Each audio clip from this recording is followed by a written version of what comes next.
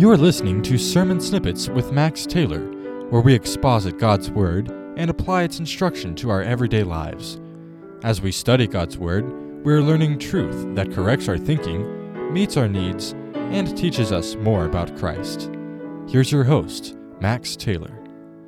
Back in Daniel chapter 9, we are going to look at the conclusion of Daniel's prayer, and then we are actually going to get into part of the vision that is given to Daniel by God here in this very monumental chapter, Daniel chapter 9. But notice, first off, just the sheer number of verses that's given to the prophecy we're going to see when we get down into these verses. It's verses 24 through 28 is actually the famous prophecy. When people refer to Daniel chapter 9, when you hear it preached on, when you hear Bible study given about it, that's the vast majority of the time, the verses that are focused on, the verses that are emphasized is just 4 verses, 24 through 28.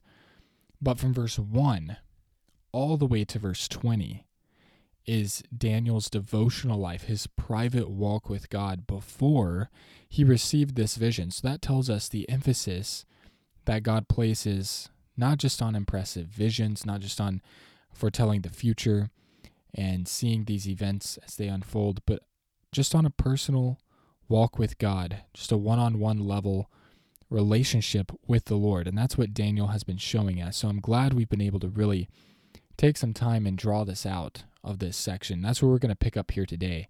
So if you look down, we'll just start in verse 18. We've already read some of these verses, but this will lead into the end of this prayer, some of the verses we didn't get a chance to go over last week, and then after that we will go into some of the prophecy here.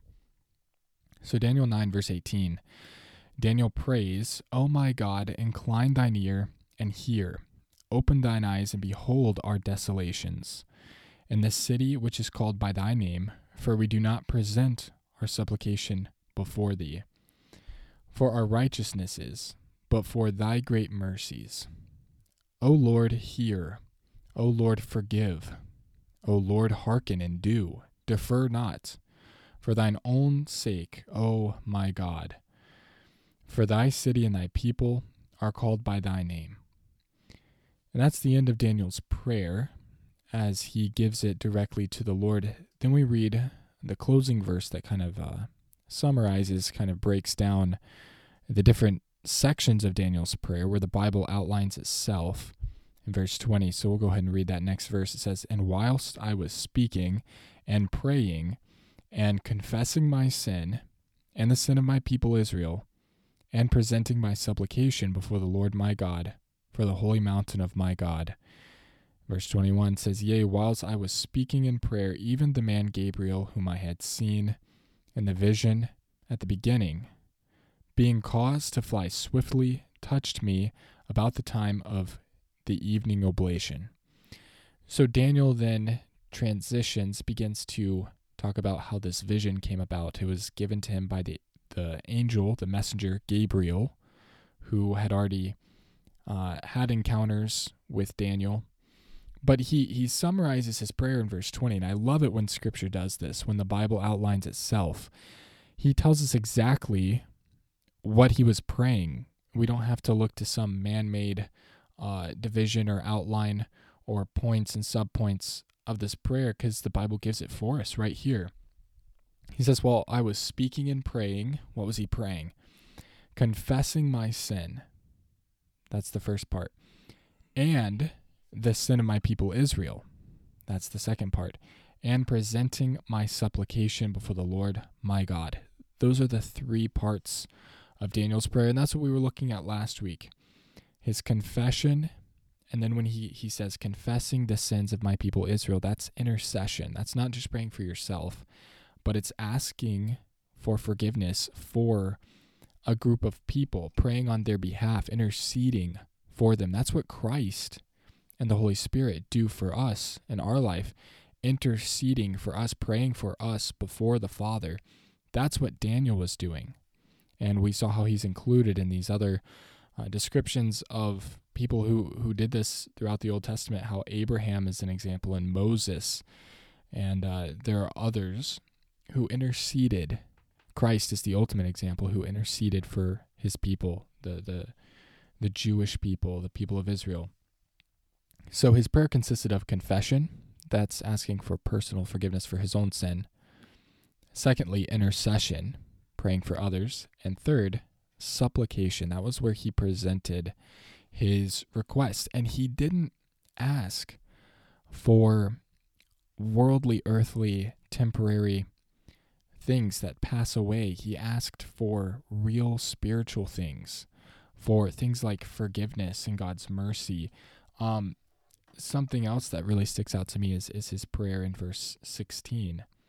He prays some really deep theological thoughts, and some of his expressions are just packed. He says, "O Lord, according to all thy righteousness, I beseech thee, let thine anger and thy fury be turned away from the city Jerusalem, thy holy mountain, because for our sins and for the iniquities of our fathers, Jerusalem and thy people are become a reproach unto all that are about us." He prays for the testimony and the reputation of his land to be restored, but he recognizes at the same time, and I think this is an important lesson for us, that sometimes the people don't hate God's people or despise God's people because of the gospel or because of the righteousness or because of the holiness that they have, but actually because God's people can oftentimes be such a hypocritical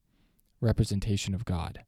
So he's saying we are a reproach because of our sins, because of our iniquities and the iniquities of our fathers. Jerusalem has become a stain on the land, and he wanted God to restore them. That's a very deep thing to supplicate about, to ask God to pray for. So he was praying for very spiritual needs. His prayer was full of big picture, big themes. And so that's a challenge for us to look at that example. And then this prayer leads right into the prophecy. And that's what I want us to take away as well, is that we are reminded from this example that the prophecy is a direct result of the time that he spent studying the Bible and in prayer. And that goes back to what we said a few weeks ago, that the closer you get to God, the closer you get to God. The more time you spend with him, seeking him, the more God reveals himself to you.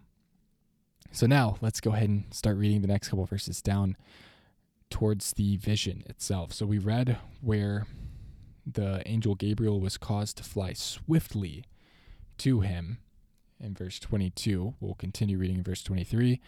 "And he informed me and talked with me and said, O Daniel, I am now come forth to give thee skill and understanding. At the beginning of thy supplications the commandment came forth, and I came to show thee, for thou art greatly beloved. Therefore understand the matter and consider the vision." That's the introduction to this vision. God explicitly told Daniel that he wanted him to be informed on this matter. He wanted to give him wisdom and skill about this prophecy coming up, because Daniel was well beloved of God. He had a relationship with God, and God saw his walk, his spiritual devotion, and it was a sweet smelling savor to God. God valued his relationship with Daniel. It was a sweet thing. And because Daniel was so close to God, so beloved, such a friend with God, God wanted to reveal this vision to him. So now let's read it, verses 24 through 28. And this is one of the most spectacular visions of all Scripture. So hang on as we read this. Verse 24.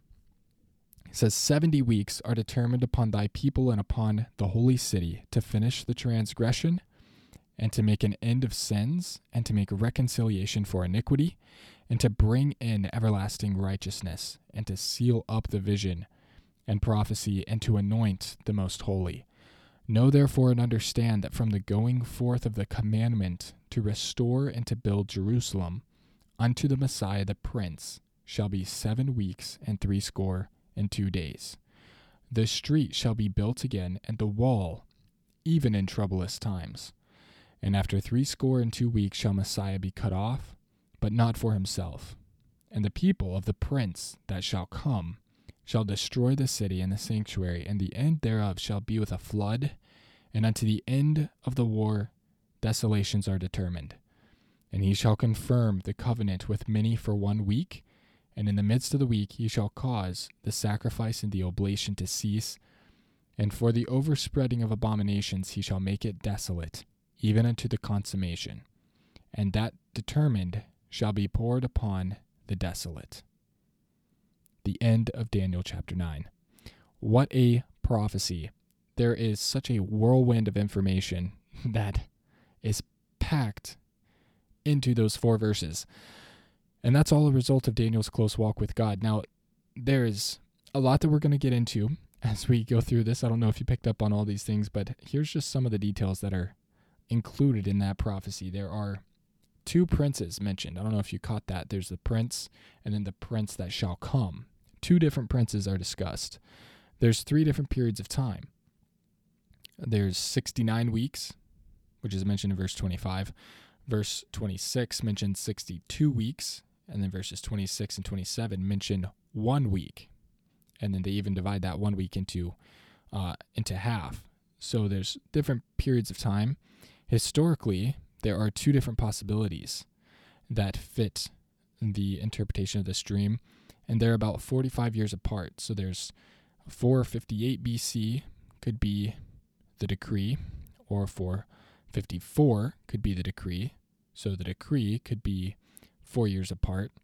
There's 4 different references to this period of judgment in Scripture that have to be untangled and have to be interpreted. There's the servitude, which is mentioned in Daniel. Then there's the captivity. Then the time called the indignation, which is a 3rd different category of time there, of judgment. Then there's the desolations, and we heard that repeated here in Daniel chapter 9. Desolations. It's actually mentioned in the beginning of Daniel chapter 9 as well. So there's a lot to unpack. There's a lot of details, so many details. When is this prince coming on the scene? When is he cut off? Which decree are we even talking about? Because there's different decrees that are options. Who's the king? What is going on? Who are the 2 princes? But what I want us, and trust me, we're going to unpack all these 4 monumental verses in the next episode. But for now, what is important to understand is that the theme of this prophecy is Jesus Christ and his sacrifice for our sin. If you cut through all the details and you just walk away with one main point, it's what's mentioned in verse 25. It says, "Unto the Messiah the Prince shall be 7 weeks and 62 weeks. The street shall be built again, and the wall even in troublous times. And after 62 weeks shall Messiah be cut off, but not for himself." That is the beautiful message of the gospel, that Christ would come to earth, the Messiah would be given, and that he would be cut off, but not for his own sin.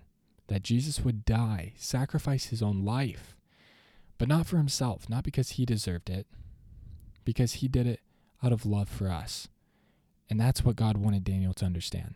That's what God wanted to reveal to his beloved prophet who spent time with him every single day. So that's how you get from prayer to prophecy. And tune in next week as we unpack some of these details and focus in a little more on the main point of this prophecy in Daniel chapter 9. See you then. Thank you for listening to Sermon Snippets. If this Bible study is a help to you, consider downloading the weekly episodes or sharing this podcast with a friend. Until next time, remember that God's Word is perfect, and it's everything you need to live for Him.